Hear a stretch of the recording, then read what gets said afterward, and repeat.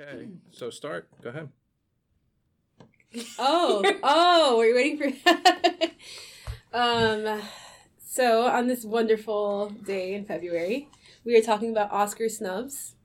And so wait a minute, before we do that, okay. Can we just welcome people to the that's right. to the Paw-Cast? Say that again? Can we welcome people to the Paw-Cast? Let's welcome people to the podcast. So welcome to the Paw-Cast, people. This is the FIU Film Studies podcast. I am Dr. Andrew Strakarski, the director of the FIU Film Studies program, and we have a number of other wonderful people who will be sharing conversation and tea with you today. Tea and also Snorlax is part of this podcast. I am holding Snorlax. He's my emotional support animal, and my name is Farah, the slut-positive film hoe. I am Matthew, one of the interns for the Film Studies program. Hi, I'm Emily, also one of the interns. Hello, I'm Julia, back again, now President Peanut. Yes. Yay. So before we get underway, I just have a quick announcement that this coming Sunday at 7 p.m., the doors open for our Oscar Watch Party. So if you are listening and in the Miami area, South Florida, you're invited. Absolutely on the FIU MMC campus. It's in the Graham Center, room 140, 7 p.m. are doors. Please come. We will have a red carpet, photo booth, prizes, games, the whole. What prizes? Tell us about the prizes. You'll have opportunities to win movie passes, snacks, movie snacks, and various other kinds of delectables. So bring your friends. Yes. Bring a whole group. Let's have fun because it's the Oscars. Because it's the Oscars. And what's more Oscars than complaining about the Oscars? Yes. So that's what our focus will be today. So to begin our complaints, I believe Farah has outlined a few approaches for us. Yes. I'd like to start in a lot of places, but so that we can focus and channel our criticism. Some notable snubs that we wanted to start with just to get warmed up are Midsommar. I believe Matt has seen it. I have. And what do you think it was snubbed for? Cinematography, definitely. It was just such a beautiful film to watch, and it was I don't know, I've never seen a movie that can make something look so beautiful, but then also can take that same intensity and apply it to something really grotesque and horrifying. Yeah. And so I think for that, it just all this the saturation that they have in it, it works so perfectly for a horror movie, because since it is during the day, it takes place during the day mostly. It needs props something to that, right? Yeah, because normally horror movies they'll do it at night. Yeah. And then that adds a level of discomfort and you feel unsettled.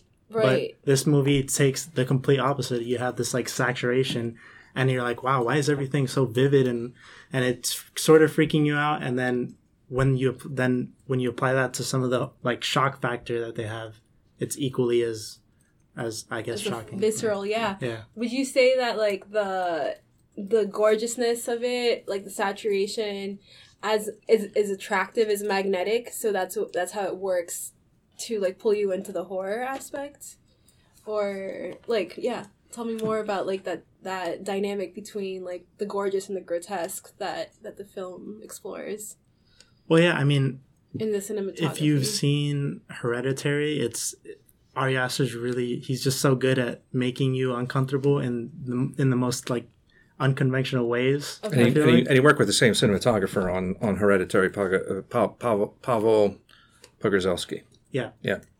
Yeah, so I mean, it's an interesting way to look at a horror film. I mean, I've never seen a horror film. It's original, it's creative. Yeah. So it definitely got snubbed for cinematography. Do you think the film Hereditary should have, did it, I don't know the history behind I really don't know work. either. I don't, but I know for a fact that Midsummer was for sure Yeah. a snub for cinematography. Yeah, that's to me is like one of the big ones. I agree with you, Matt, that was unfortunate.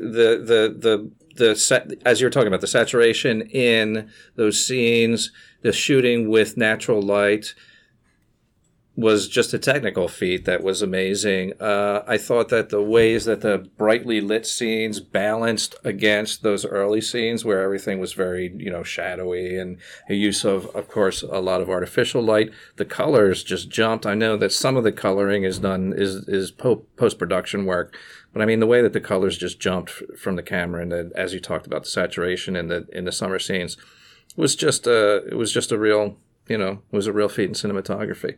I think. Mm-hmm. What's the competition for cinematographic snubs? So I mean, The Lighthouse is also nominated in that category, and to me, that is the other film that was really stunning in terms of the actual camera work this year. And then the other cinematography choices are, they're fine to me, but I don't see anything particularly, well, I guess I shouldn't say that. To me, The Lighthouse is the other one where the cinematography really stood out. Okay, so like for the ones that actually got nominated for cinematography, can we go over? Sure. They're The Irishman, Joker, The Lighthouse, 1917, and Once Upon a Time in Hollywood. Mm-hmm. Those are the nominees. From those, okay, so Once Upon a Time in Hollywood, The Joker, what else? 1917, Irishman, and The Lighthouse. Mm-hmm. So out of those 5 slots, what do you think are, from those that are like currently standing, which one is like the straw man? Which is the weakest? Which is the weakest of that group, so that we could have made room for both Midsommar and Lighthouse. Well, Lighthouse is actually Lighthouse is there. Okay. So I guess who's the weakest link there, so that we could have fit in Midsommar. I did not see 1917, and I did not see. I did see The Irishman, but I feel like the only one on that list that I didn't see actually was 1917, and I feel like The Irishman for me didn't need to be there. Yeah. It didn't pop out to me. Maybe Once Upon a Time in Hollywood as well. What do you think, Emily? Emily has feelings. Cinematography is like the biggest strong point of 1917, I think. So I don't think it's the weakest man on there. Right. I agree. Roger Deakins is, I mean, if he's shooting something, he's going to get a nomination, So it's just like, yeah. So it's an assumption he has to be on. Right. I mean, he's like one of the best cinematographers working today, And I mean, I think he deserved it. He didn't deserve it just for his reputation. I thought he deserved the nomination for 1917. It was really well done. I really enjoyed all those really long shots, kind of mimicking just like a one shot. Mm-hmm. Yeah. Yeah, so, I mean, some people will disagree with me on this, but to me, the Joker was the weakest in terms of cinematography. And watching that film, I felt like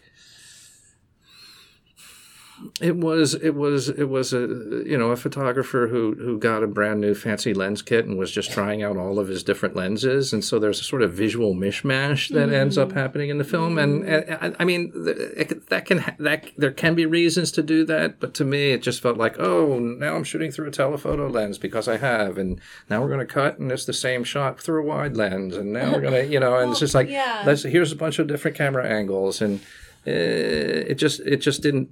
I can understand the idea of, well, it's someone who's got a disturbed mind, and so the visual incoherence is kind of like mimicking that, and yet at the same time, it just felt excessive to me, personally. For Joker, the cinematography didn't really stand out to me at all, in any sense. That brings me to, my bigger concern, which is that there should be definitely, it seems like when you give, men a bunch of money and they can just buy a bunch of toys, they're just gonna use it all not artistically or craftfully. So should we not have maybe a budget cap, because that creates, you have to be more selective and you have to be more creative with your tools instead of well, can I talk about a snub in cinematography? So an indie film, Waves. Okay, is an indie film, obviously doesn't have the amount of... I want to find out how much money actually I'll find it out. It had.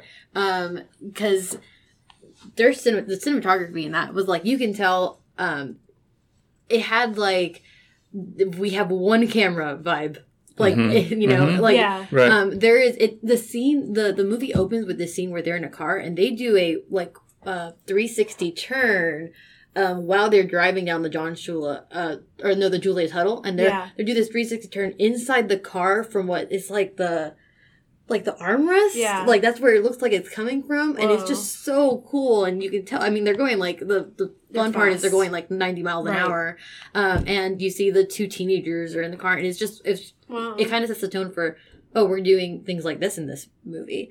And the cinematography in that is just so cool. And lots of other things. I think it's snubbed for a lot of technical categories. Cool. Mm-hmm. Yeah. Yeah. Did they have, when they were shooting that 360 shot, I don't know how in filmmaking it's done, but did they have like a stabilizer, or was it just... I don't know. I don't know. And that was the first thing. Yeah. So I went to a screening with, the director was there, and then he ended up leaving before a Q&A. But that was the first thing I was going to ask, because I don't know, and I couldn't find any articles that talked about that. But it was weird because it felt like, they start on the driver, move to the passenger, and then do, keep going to the back of the car, and then they come back. And it feels like that doesn't make sense, because where the camera would be, you can see where the camera would be so it doesn't make sense. So I don't know how they did that, but it was cool. Yeah. And then the aspect ratio was a big prominent thing throughout the thing. Like, throughout the whole film, it changed based on tension. Did you feel like it was effective in that effect? Oh, yeah. That was the craziest part. That was one of the biggest parts of the movie. The movie has a clear point halfway through where things change. And then you realize, wow, the aspect ratio has gotten smaller the whole time. And then on the half point, it starts to get bigger. And then, it reflects a big change in the movie. That movie. See, there's experimental stuff like that that's like so innovative, right? Or sounds and feels like it affects your experience, but then, which is the point of cinematography, right? It's just like how the camera is engaging with the content is the way that the viewer also engages with the content. So. The plot of the movie also is very simple. It's engaging and it's triggering, but it's simple. When you look at it, it's a story about teenagers. And what makes the movie very cool is that they did so much to make your experience creative. And I think you're kind of like, you're watching it, and you're kind of like, obviously this is an indie film, because they're like kind of over compensating for like their like lack of budget, and like the fact that their set is like Miami, and like like not the cool parts of Miami. But it's considered a musical too, because it has something like 43 songs in there. Most of it is like Frank Ocean's, and cool. It's just very interesting. Yeah, the way they mix the sound and the lighting, it's very bright the whole time. They play with lighting a lot. Kind of goes with the ratio changing. So anyway, I'm talking way too much about waves, but not at all. No, not at all. Apparently, they didn't in the industry, so someone has to. Yes, I think it was some for editing, sound mixing, cinematography, and visual effects. Cool. It could have fit really good in any one of those categories. It was an indie film, so Julia, did you get a quote on the budget? I haven't been able to find the budget, but I do have what it grossed in total in the U.S., and that's only $1.7 million. Wow. Because from what I understand, you can buy it now and watch it, but it had like a limited release. Right. So I mean, so that's like, I don't want to see a budget limit placed on things. I understand the idea. And yet at the same time, I would like for there to be more consciousness of what is the cinematographer working with, and how are they doing it, So, The Irishman, it looked fine. Yeah. And I can understand, why you say, well, this looks fine, and this, I mean, fine, like maybe more than fine, like really good, really done, but it was professionally done. Yeah. At the same time, I agree with Matthew that like it doesn't pop, right? It doesn't have something that sort of stands out. It doesn't say achievement in cinematography to me. I don't know if it's the same person who Scorsese's worked with before. Is it like, I think Michael Chapman's the guy who does his cinematography, right? Mm-hmm. I don't know if he did it in this movie, but if you compare his other work, like Raging Bull, that movie, like a black and white movie in the 80s, that was like innovative. That was something that was Prieto, like popped. Rodrigo Prieto did The Irishman. Oh, okay. Yeah. Well, okay. Then I can't speak for him, but if it was Michael Chapman, then I definitely would say remove it because he's done much better. Mm-hmm. But he has been the lead cinematographer for Martin Scorsese before. He has been associated with him. What else has he done with Scorsese? Let me find out. I'd like to also, while Julia's researching, mention that, like, so if we look at the Best Picture nominees, right? We have The Irishman. Let's go. Can someone? Sure, it's Ford versus Ferrari. Ford versus Ferrari. The Irishman. Jojo Rabbit. Joker. Little Women. Marriage Story. 1917. Once Upon a Time in Hollywood. Parasite. Okay. It's 9. So 5 out of the 9 films are very gendered in like a very typical like dominant way, which is like this is a bro story, you know. Ford versus Ferrari, Irishman, Joker, 1917, Once Upon a Time in Hollywood, right? Arguably Marriage Story. So the majority, we can already 5 out of 9. The majority is our bro films, and like Emily wrote in the newsletter, it's just like the diversity of stories. Yes, I'm glad Parasite made it, but there was like some obvious snubs there. Like Hustlers was great, like moving picture that should have been there. The Farewell with Awkwafina, she like did a great job, and the story itself was just like so powerful for a lot of like hyphenated American identities. And Us, you know, was another, well, not for Best Picture, but yeah, just to say, just room for 2 more like patriarchal films would have been nice. I think that I mean, come on, Ford versus Ferrari. I haven't seen it yet. I promised I would go see it with my dad. Because I do. I mean, I like cars. I like fast cars. I love Fast and Furious, like, franchise, you know? But if we're talking about Best Picture, we're talking about Best Story here, you know? Like, it's like synonymous, Best Picture synonymous with, like, the best, like, most well-filmed story. And the car trope, come on, okay? I mean, I saw Ford versus Ferrari yesterday with my dad, and I do not think that it was Best Picture quality. It was a biopic. I don't know if it's biopic or biopic, but it was a biopic, and it's just not.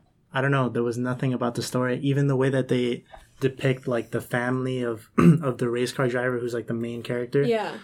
It was very like sterile, and there was no like, it was 2-dimensional. It almost felt like, and he was of all the characters, he was the most like, I guess, dimensioned character, and his story still felt flat. Yeah.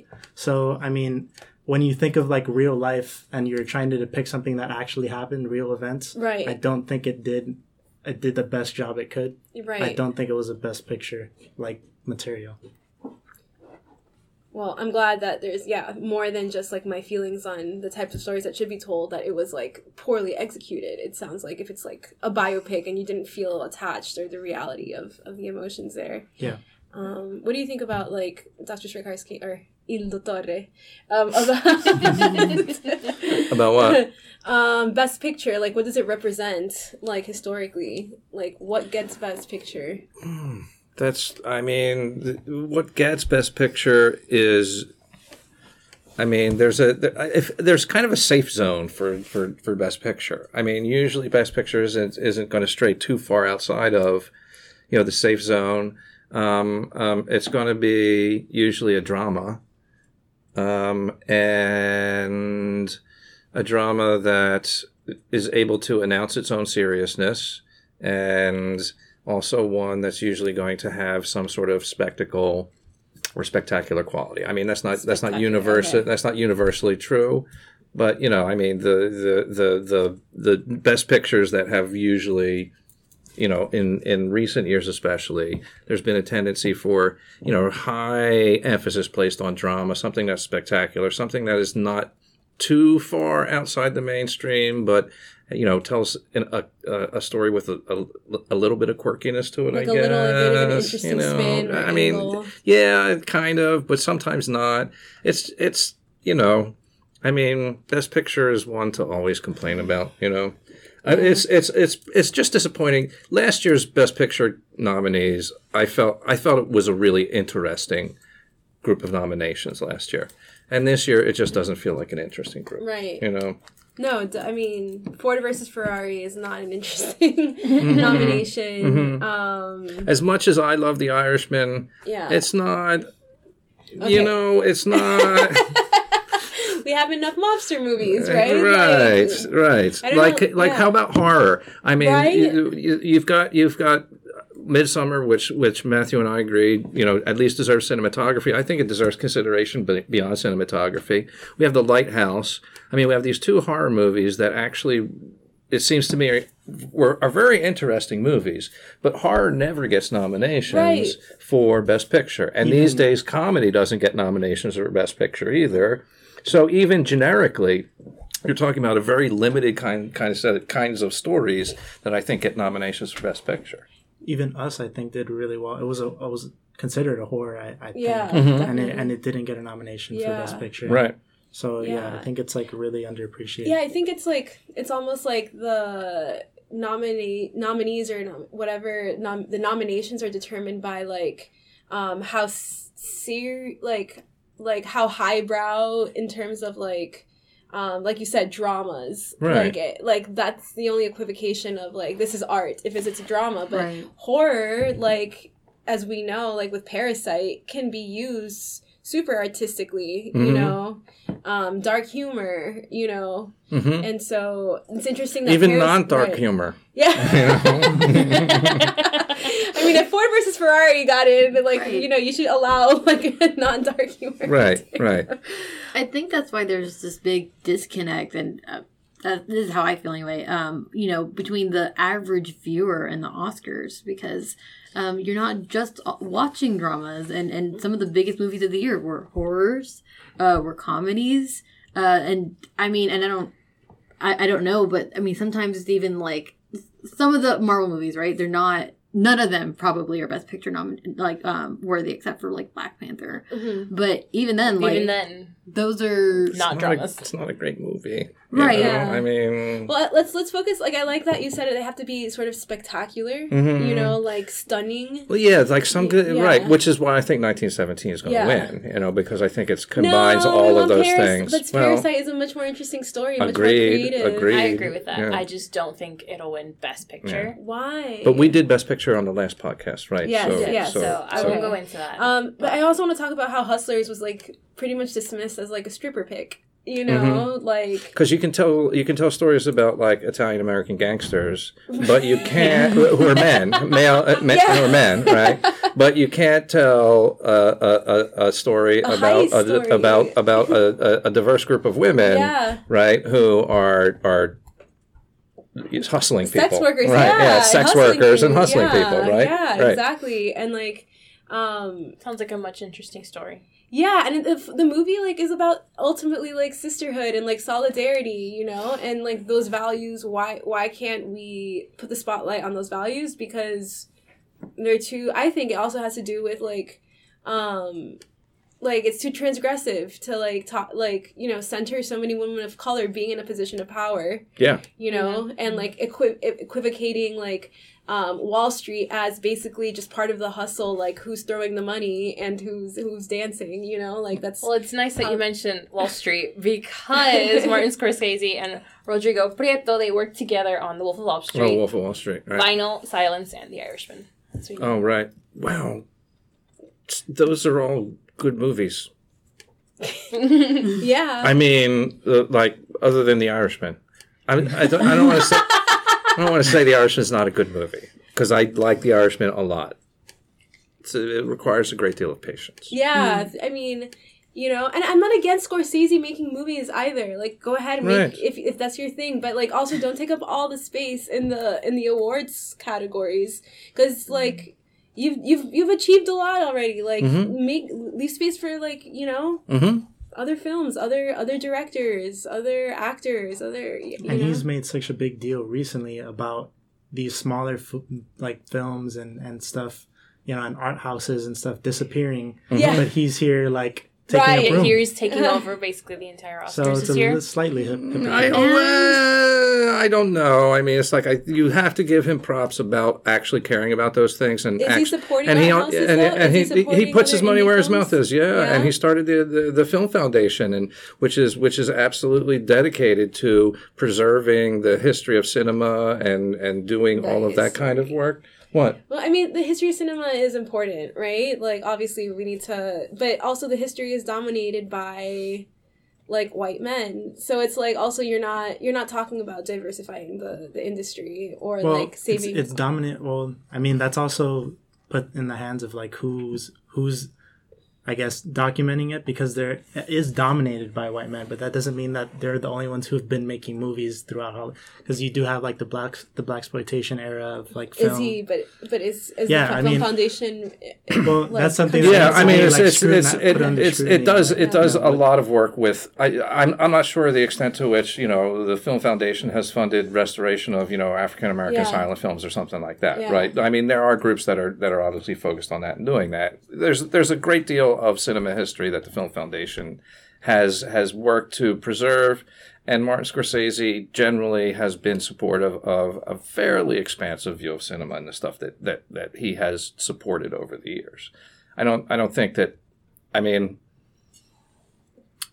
it's a problem that perhaps that he is over-recognized within the industry at this point in time. Yeah. But I don't blame Martin Scorsese for that specifically. Yeah. Personally. Well, no, he's not personally responsible. I think the one... I don't know Martin, but, We're calling him by first names now. Yes. We're being kind. But I think something that is on my mind about him is maybe inspired by the Joaquin Phoenix speech that he gave at the BAFTAs when he talked about... that he doesn't specifically... He talked about, not having enough diversity with people who actually work on these films, and saying that he doesn't do enough to make sure there are different people on his sets. And it just makes me think, Martin Scorsese works with the same people for a lot of his films. And these are people with big names. And, he has an opportunity. He can raise people up. He can leverage, these leverage. editors and these DPs can raise people up who aren't given the same privileges as them. Right. And he keeps using the same people. He keeps using the same actors. And he's putting special effects on Robert De Niro so that no one can ever take his place. That brings up a really interesting thing that I heard the other day it's called Recode Decode. It's a podcast. And she was saying that in Hollywood they were interviewing the show The L Word, and they were talking about how Hollywood isn't a meritocracy. It's a meritocracy. And so basically you're just looking for people. There's almost an unconscious bias of yourself, who is like yourself, who has a similar class background or whatever to surround yourself with. And it just becomes a bunch of mirrors just reflecting each other instead of making room for across differences and across cultures and across classes. And so I thought that was a really interesting term to kind of bring into the discourse, the meritocracy. That makes sense. At the same time, I'm going to throw a different view on it, which is when you find good people who you work well with, why wouldn't you continue working with them? Yeah. Because you're old and you've done it all, so... Yeah. I think it also has to do with the era of filmmaking that he came from, too. He came from, the era of, a tour cinema where everyone he was surrounded by was making, this clear vision of, themselves. And so if he finds people who's helping him make that vision to the best that he knows, why is he going to work with someone who might not get his vision across? Right. At the end of the day, he's an auteur. He wants his vision. Right. That's true. It's he's old. Sounds like he's comfortable. How much good art can you make when you're comfortable? Ooh. Why do they make you work why do they make you work in group projects when you're in college? I think it's you know what I mean? Not to, but I get that though. Yeah. I get that. If I found people that like they get me when I say things, why would you want to? But You have good chemistry. Because you have to make a movie. Yeah. I mean, making a movie is as anyone who's just been involved in a 48-hour film challenge knows. Yeah. It's a pain in the neck, and it's like True. someone's going to have to like step on some toes, and story. you're going to have to find people to work Very together. much so. You're going to get angry at each other. You're going to be fighting. You're going to have a deadline to have a meet, and you've got to be able confession, to. I mean, it's like making a movie is hard to do. Period. And if you find people who help you who can help you to get the job done and do it well, I mean... Yeah, I have a confession. The first day after the first 24 hours of the film challenge, right? Or the first day, I hated everyone in my group. Mm-hmm. I wanted to quit. I was like this close. I had to be talked off the ledge, you know? Yes. But then, yeah. Like, by the end of the film, like, we were, like, super close. Mm-hmm. We all respected each other. We had newfound appreciation. So it's like, yeah, I really would like to work with these people again. Most of them. And that doesn't and that doesn't always happen. Yeah, I mean, it's just sometimes a very rare case. Right. Sometimes it's you come to a point where you hate everyone and you just keep on hating them worse and worse. So It becomes a cancer that consumes right, you. right. So if you're directing and you have a group of performers who get you and work well with you, and I mean that's an incredible blessing. Yeah. As a quite a filmmaker. blessing. Yeah. I think for me, I agree. It's a blessing, but I think at a certain point, I would be like, if I'm I get uncomfortable when I'm too comfortable. Yeah. Because I'm like, You feel like you're doing the same thing over and over again. and if we got this circle of great energy that's going on, I'm like, I have to have more faith that if I found 10 people that would work really well with, there's more out there right? that will work really well with us. And that's inviting new talent, people into your new circle. blood, right? It's like I would like recognize your weaknesses. He's old, Well, and okay, but when he made Silence, I mean, he had worked with Liam Neeson before, but not extensively. He had never. I don't think he's ever worked with Adam Driver before. Who else was it? Charlie Hunnam? Andrew Garfield. Andrew Garfield, right. So he had never worked with that group of actors before. So I mean, the movies that Martin Scorsese is recognized for are about Italian gangsters for the most part. Mm-hmm. He's made a lot of other movies that aren't about Italian gangsters. I saw Silence and I was shocked by how Silence was. Yeah. I barely, it didn't get any press attention. I think so. I saw it on a plane and I was like, oh, Martin Scorsese, Silence, huh? Mm-hmm. And I watched it and I was like, wow, this movie is crazy. It's so touching and it was intense. It was an intense movie, yeah. and it didn't appear anywhere. It didn't. Yeah. I just don't want to spend all the time talking about Scorsese. Yeah, please. Yeah. He gets enough airtime, but a little more maybe about Hustlers is I really liked that it was a mishmash of black comedy and the crime drama and Scafaria, I think who directed it and wrote it. Yeah, she wrote it and directed it. Mm-hmm. Yeah, she I don't understand. Why who has more ideas about why it got snubbed or the virtues of the film? And did anyone else see Hustlers or? I didn't get a chance to see it. So why didn't you see it? Why didn't I? Yeah, personally, it gave me. I'll be honest. It gave me Bridesmaids vibe, or this is what my mom watches when she wants to get drunk with her mom friends. That gave me those vibes. Yeah. Okay. So it was similar to Ford versus Ferrari, where it's it's a dad vibes. movie. Yeah. You thought this? That was the commercials, and that's how I felt like it was marketed. I mean, I looked at it, my mom was like, oh, J-Lo! And just from there, and then it was these shots that it was very much like that movie, it looked like that movie, it was about somebody, we were talking about it. It's not like Bridesmaids, but it was a movie. Yeah, I know what you're... There was a murder, it was a comedy about all these women. It just looked like... It looked... Okay. Yeah. So... But I'm beginning to think I don't know what it's about. Right. Is it kind of like the Oceans, that new Oceans movie? No, the new Oceans movie I didn't think was that great. But I really thought Hustlers was good. And I think it's that, we're almost... I don't know if we're, internalizing, the male gaze. But it's this movie is clearly like you said, it's like about sisterhood, or like there's like, you know, I don't know, whatever, like it's cheesy, you know, and so, I think we need to like really do the work to like also unlearn some of this like internalized misogyny that we all have. It's like, oh, it's a strip. Like I thought at first I was like, oh, like, and being quote unquote the sex positive like film slut, right? Like it's like, I was like, oh, this is just a movie about a bunch of hot girls, you know? Like also initially that was like my knee jerk reaction.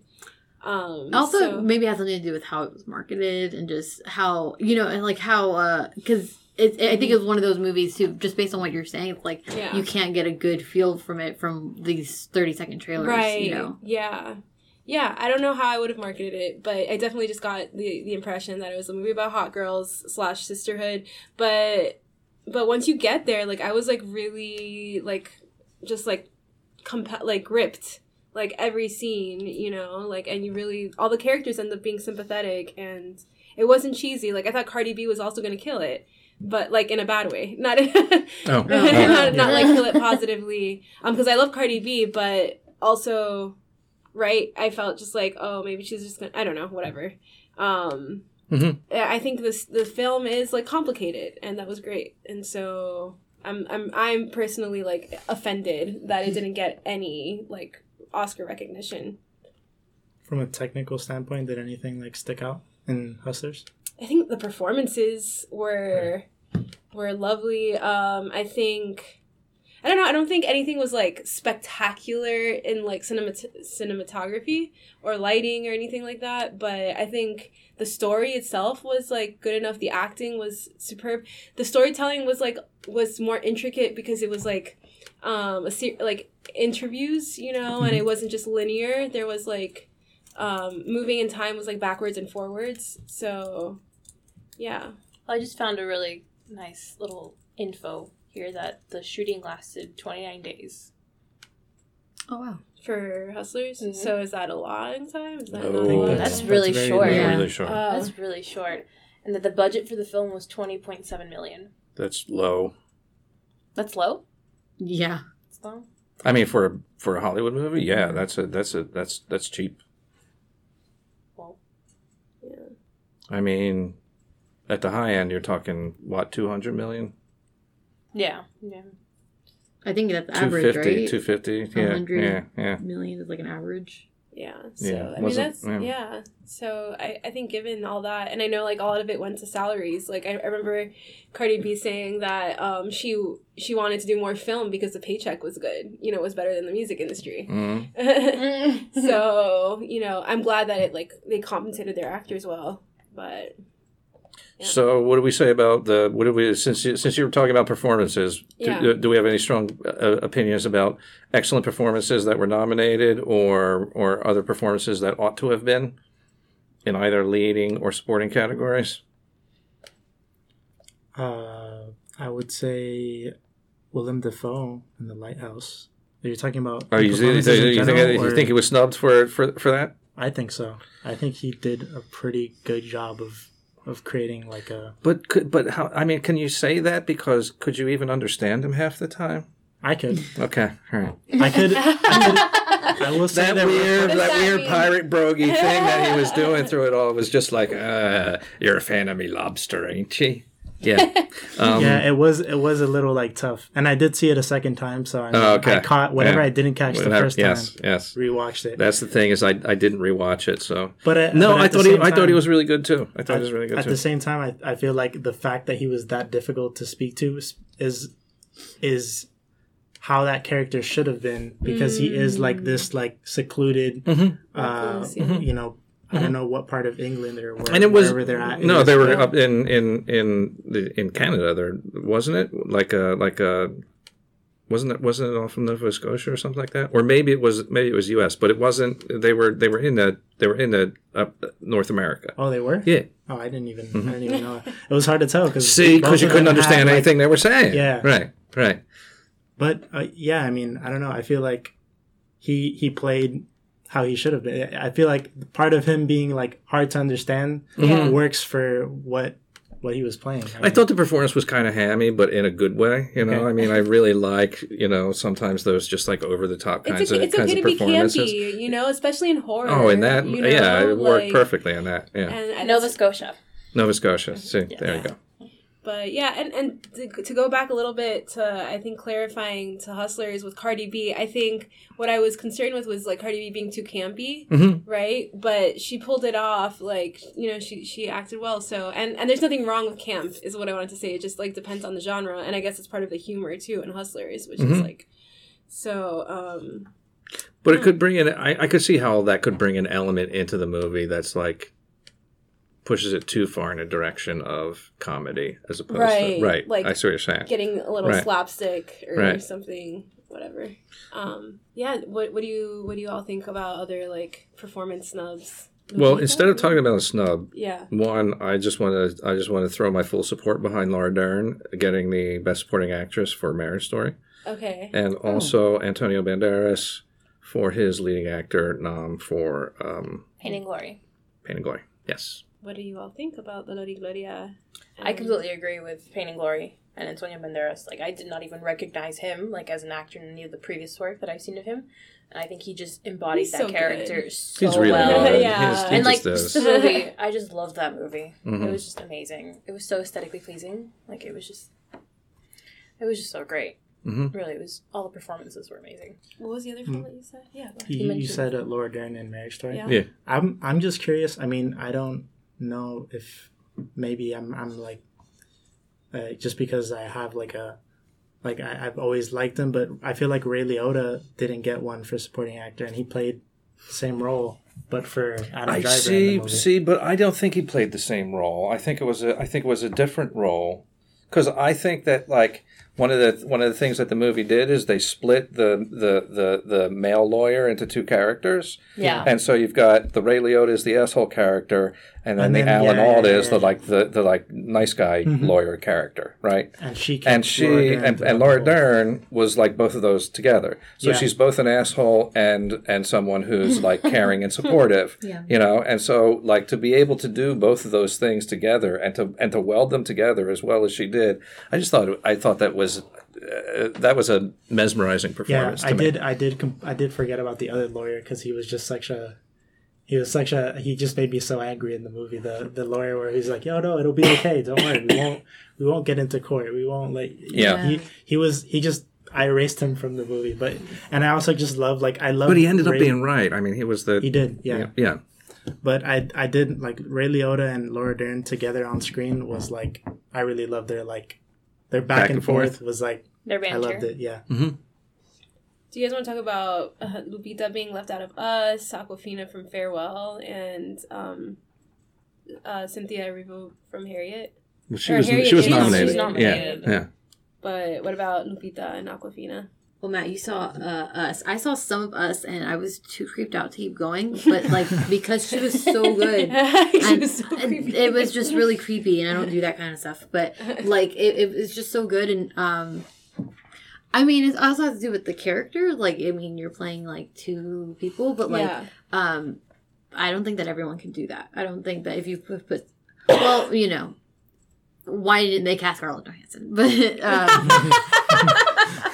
that was a joke. That was a joke. Oh my God. I just want you to know. Yeah, everyone should know this is yes. a joke. And Lupita was just so.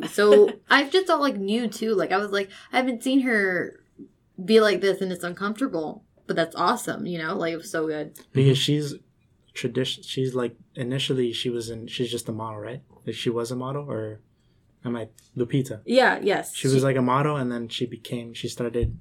So bearing that in mind, I feel like that performance was crazy for somebody. It was so well performed. Yeah. When you consider something like that, she's pretty fresh as far as other actresses in that category.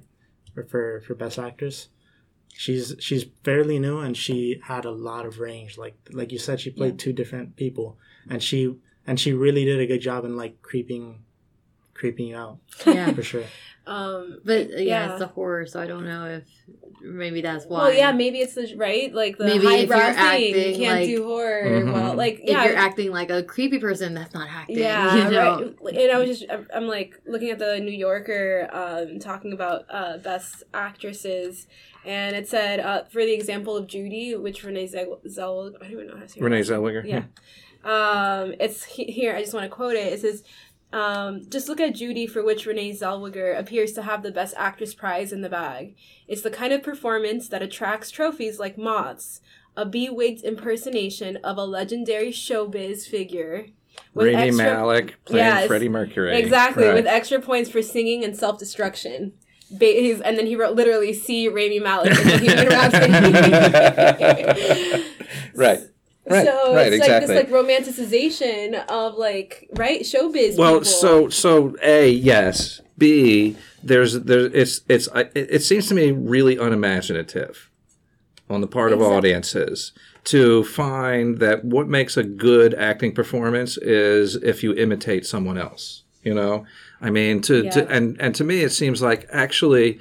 So this is imagine. Okay, so instead of imitating someone else, what you're doing as an actor is imitating a person who doesn't exist. And you have to come up with that other person who doesn't exist. Okay. Now, that's the bigger challenge than having that reference point. Yeah, right? Exactly. But anytime you're acting, if you're really doing it right, that's what you're doing, is you're inventing another personality and you're inhabiting this other person.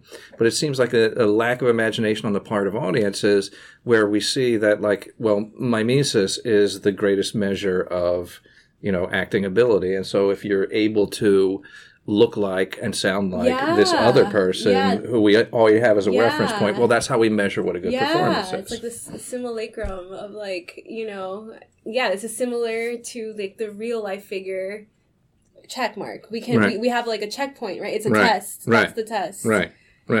It's like seeing Trump law as the highest form of art, right? Like seeing what? Paintings that actually imitate something to the degree where you can't tell the difference between the painting and what it's representing. Kind of thing. Right. I think that's a pity that Renee Zellweger. Yeah.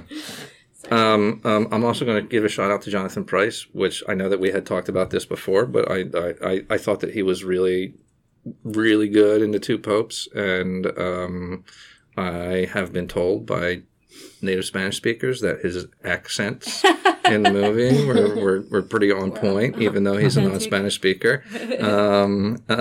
But it's just, he's been around for so long and I don't think he's ever gotten an Oscar nomination before.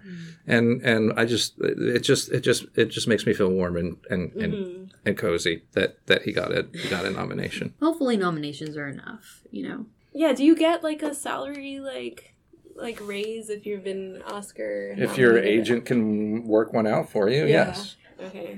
Okay. So getting nominated might be enough. Maybe. Mm-hmm. Well, from my research I did for the article on how Oscar nominating and voting works, it's enough to get you into the Academy. If you're nominated? If you've been nominated for any of the categories, just the nomination is enough to get you into the Academy. Ooh. So if that's worth anything to them, I don't know. Does anyone know about or did anyone watch the Theron Charlie's the Bombshell film? I did not. I did not.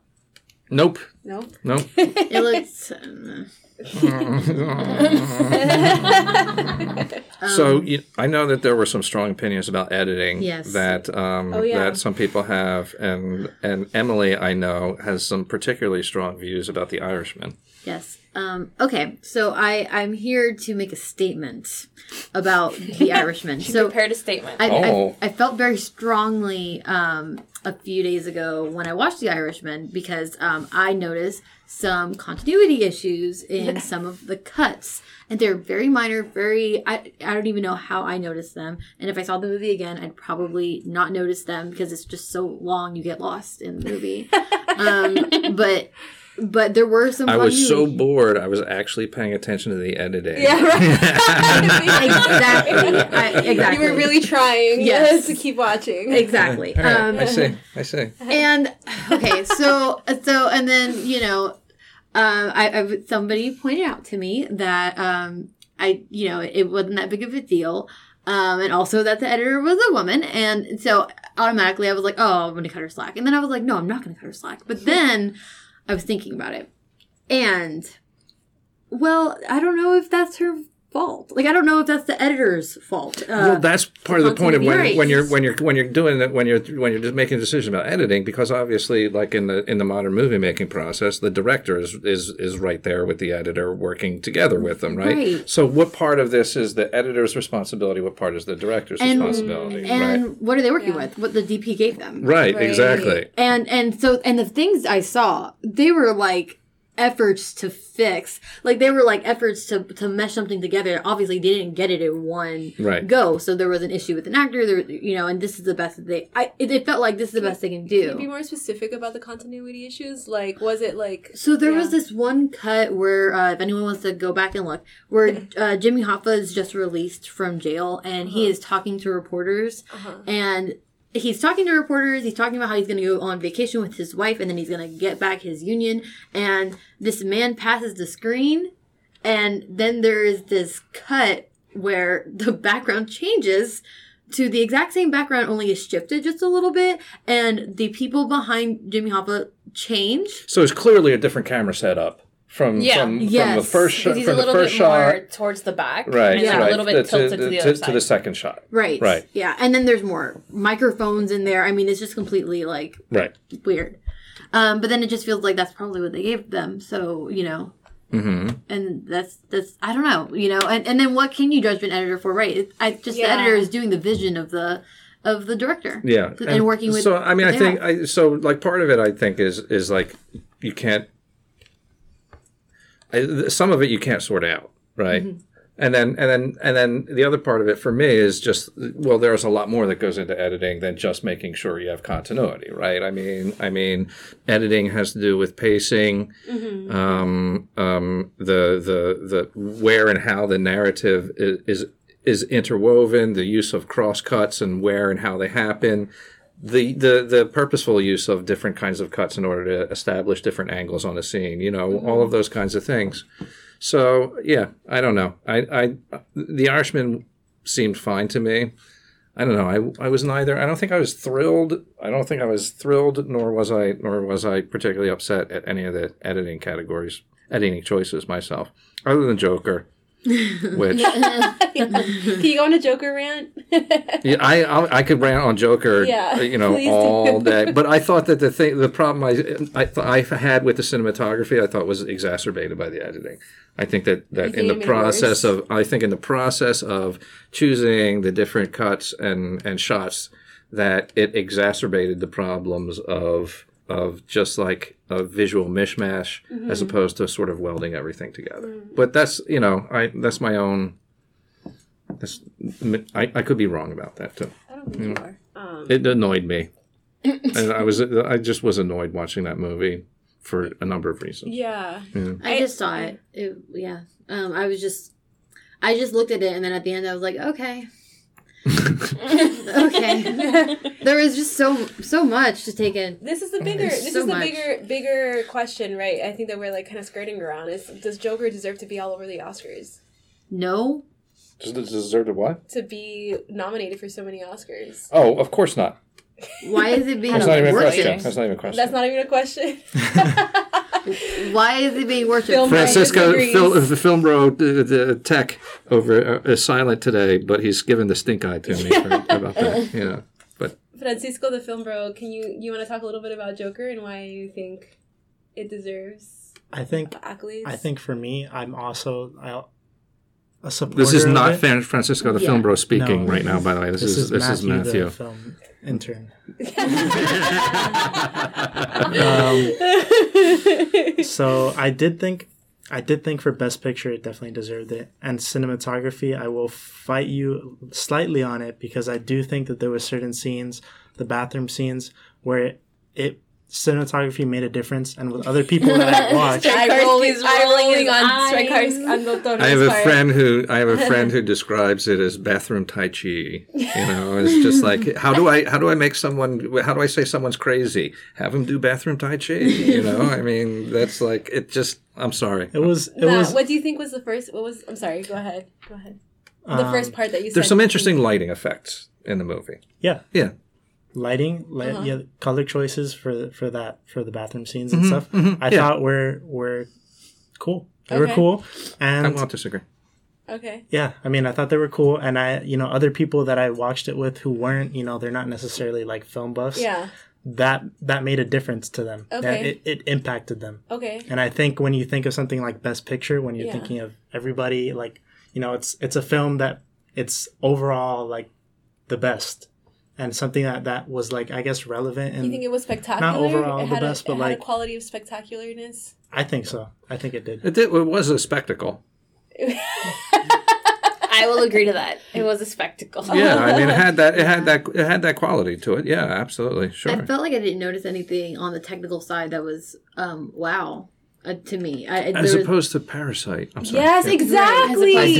Parasite was a phenomenal for Best Picture. I'm not going to say Joker deserves to win. Mm-hmm. Okay, but I will say it did deserve to be there. A domination. Parasite for me is the best picture. I thought the story was wonderful and all of the technical aspects of it married amazing. With the story perfectly.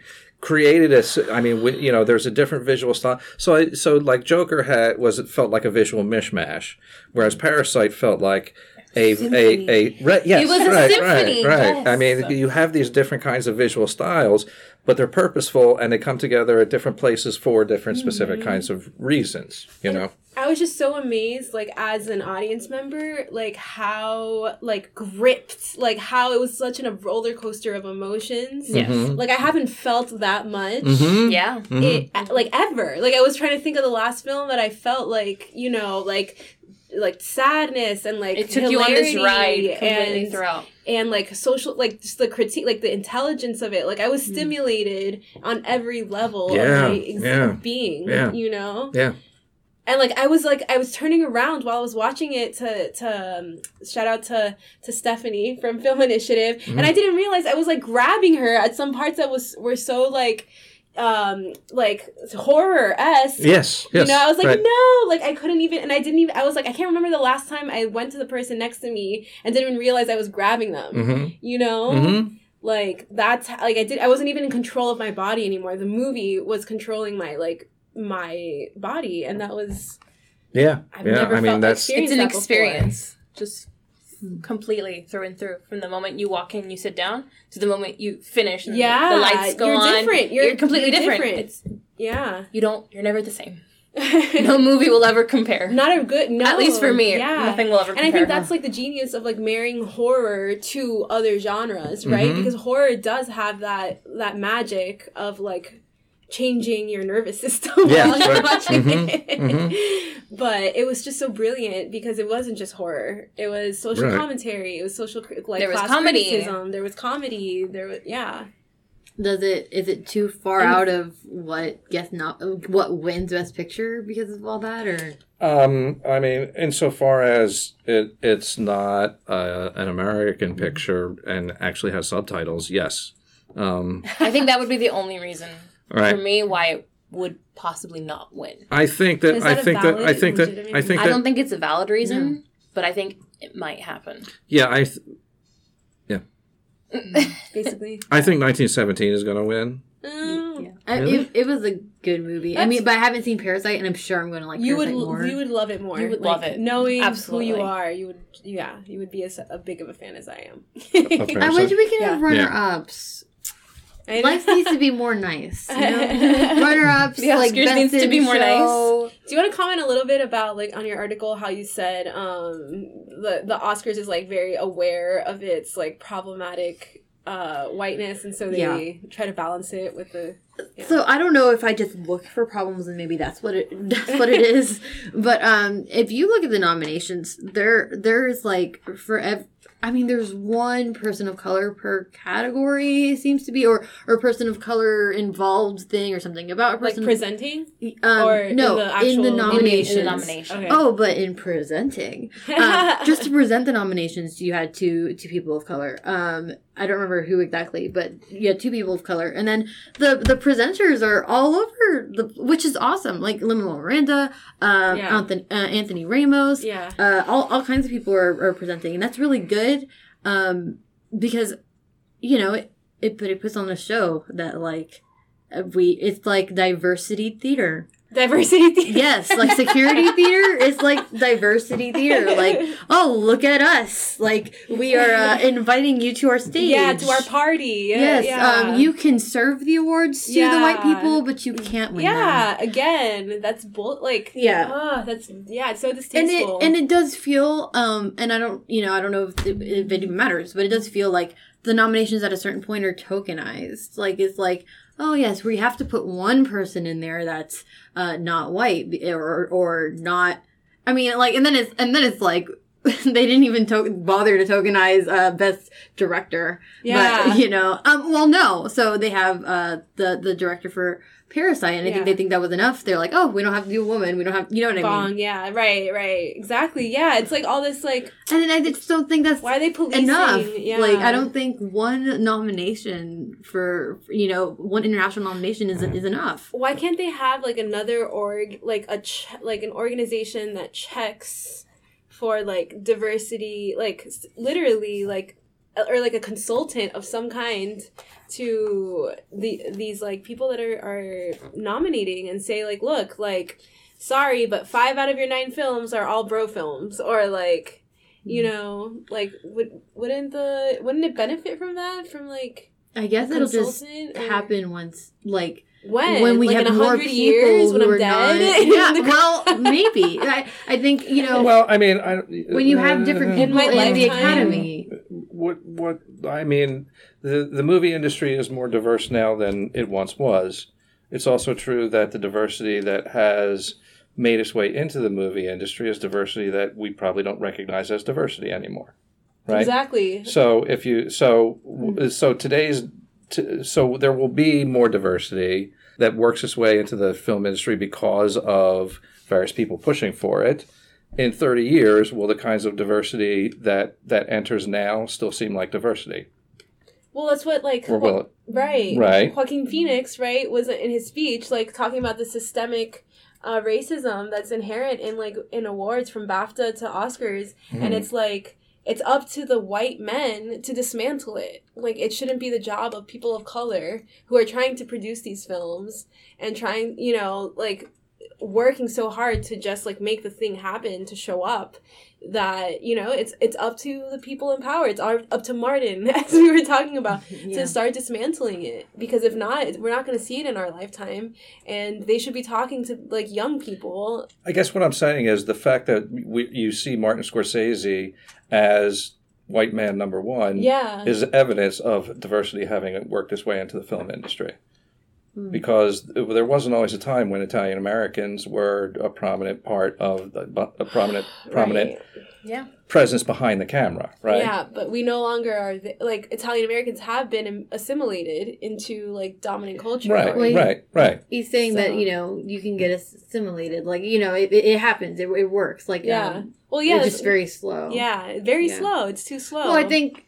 I mean, this is a bad year to say it, but I think female, like, you know, women have been invited in a lot, and just generally, maybe because they had to give them a category. And I really hope we don't do that with people of color. That would suck.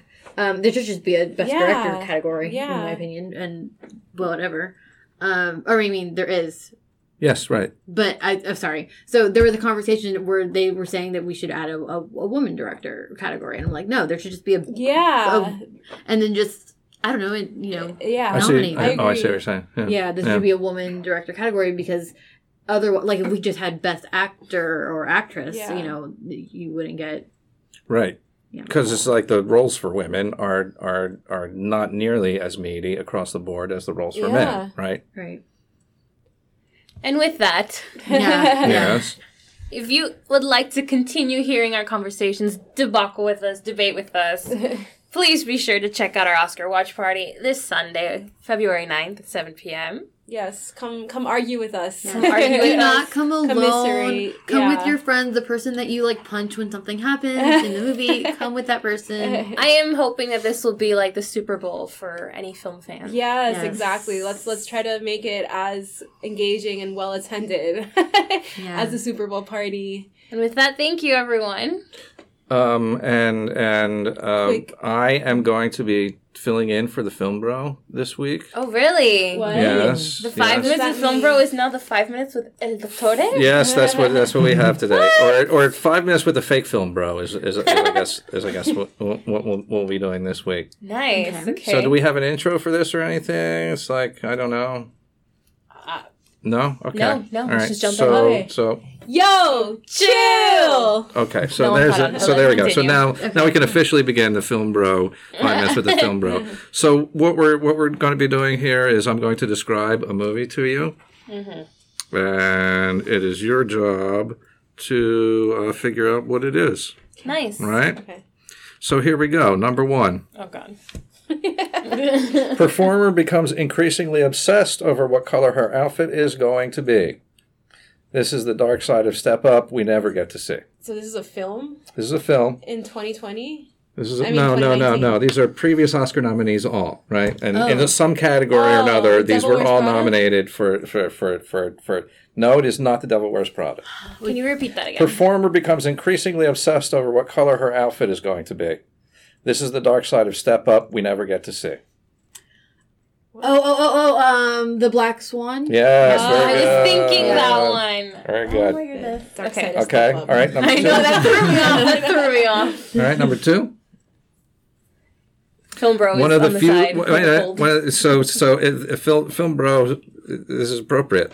One of the few good dad movies with everything your dad likes: guns, tension, and very outdated haircuts, and Cormac McCarthy.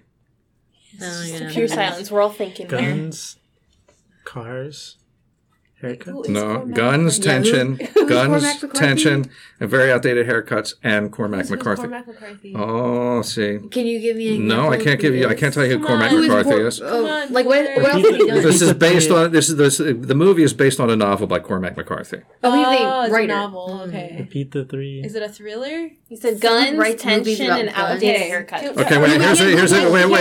Here's a clue. Here's a clue. Okay. It won for Best Supporting Actor. This was only a few years ago. How many years ago? This was like 5 years ago, maybe. So many things have guns. And guns and what? Wait, give us Guns, One for Best tension, Supporting- and outdated haircuts. outdated hair. One for Drive. Best Supporting Actor. Do you drive? Drive. I've Second never seen clue. Drive. Second clue. Yes, Second yes. clue. Friendo. Fendo. That's a funny term. And, Oh. Baby Driver? Yeah, the Baby Driver? No. Look at this No, lingo. but that will lead us to the Friendo. third clue, which is that it's a modern day Western. Is it like a There's a Tarantino shepherd. There's a shepherd. There's a sheriff. There's a sheriff in the movie.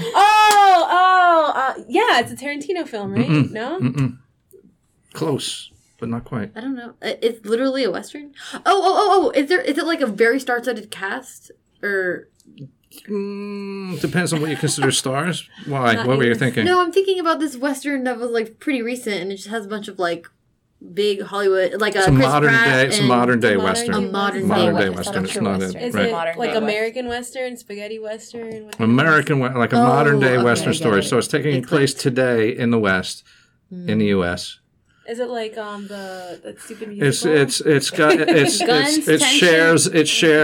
shares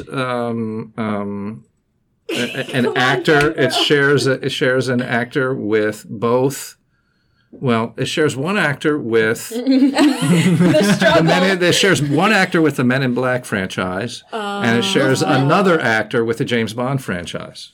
So Will Smith and Daniel Bright? Craig? No, Bright wasn't nominated. Yeah, Will Smith is Daniel Craig And is Daniel what Craig. I'm thinking of, but I can't. But those aren't the actors. Oh. So what was the white guy with Will Smith? I don't remember Daniel him. Craig? No. Is that oh Of the James Bond. with the Alien movie? The alien, the Men in Black. Yeah, the Oh, white guy. aliens! They should- Not no? aliens. Men in Black. Men in Black. All right. I give up. It's No Country for Old Men. Oh, I never saw it. Okay, Yeah. you're right, McCarthy. Yeah. Okay, that makes So sense. number 3. This is the last one. Okay. You guys will get this. Okay. Young girl has to work for a bunch of spirits and fairies in order to free her parents. It doesn't advertise itself as a horror film, but it's pretty horrifying at times. Spirited Away? Yes. Love Spirited Away, yeah. So that was your 5 minutes with the film, bro. Film bro, we miss you. Get better. Okay. And what else do we have? Drink tea. To close things out? Are we... Goodbye. Are we done? Goodbye, everyone. Goodbye. Thanks See for you at listening. October 9th, GC 140. October, February. February 9th. February 9th. Bravissimo.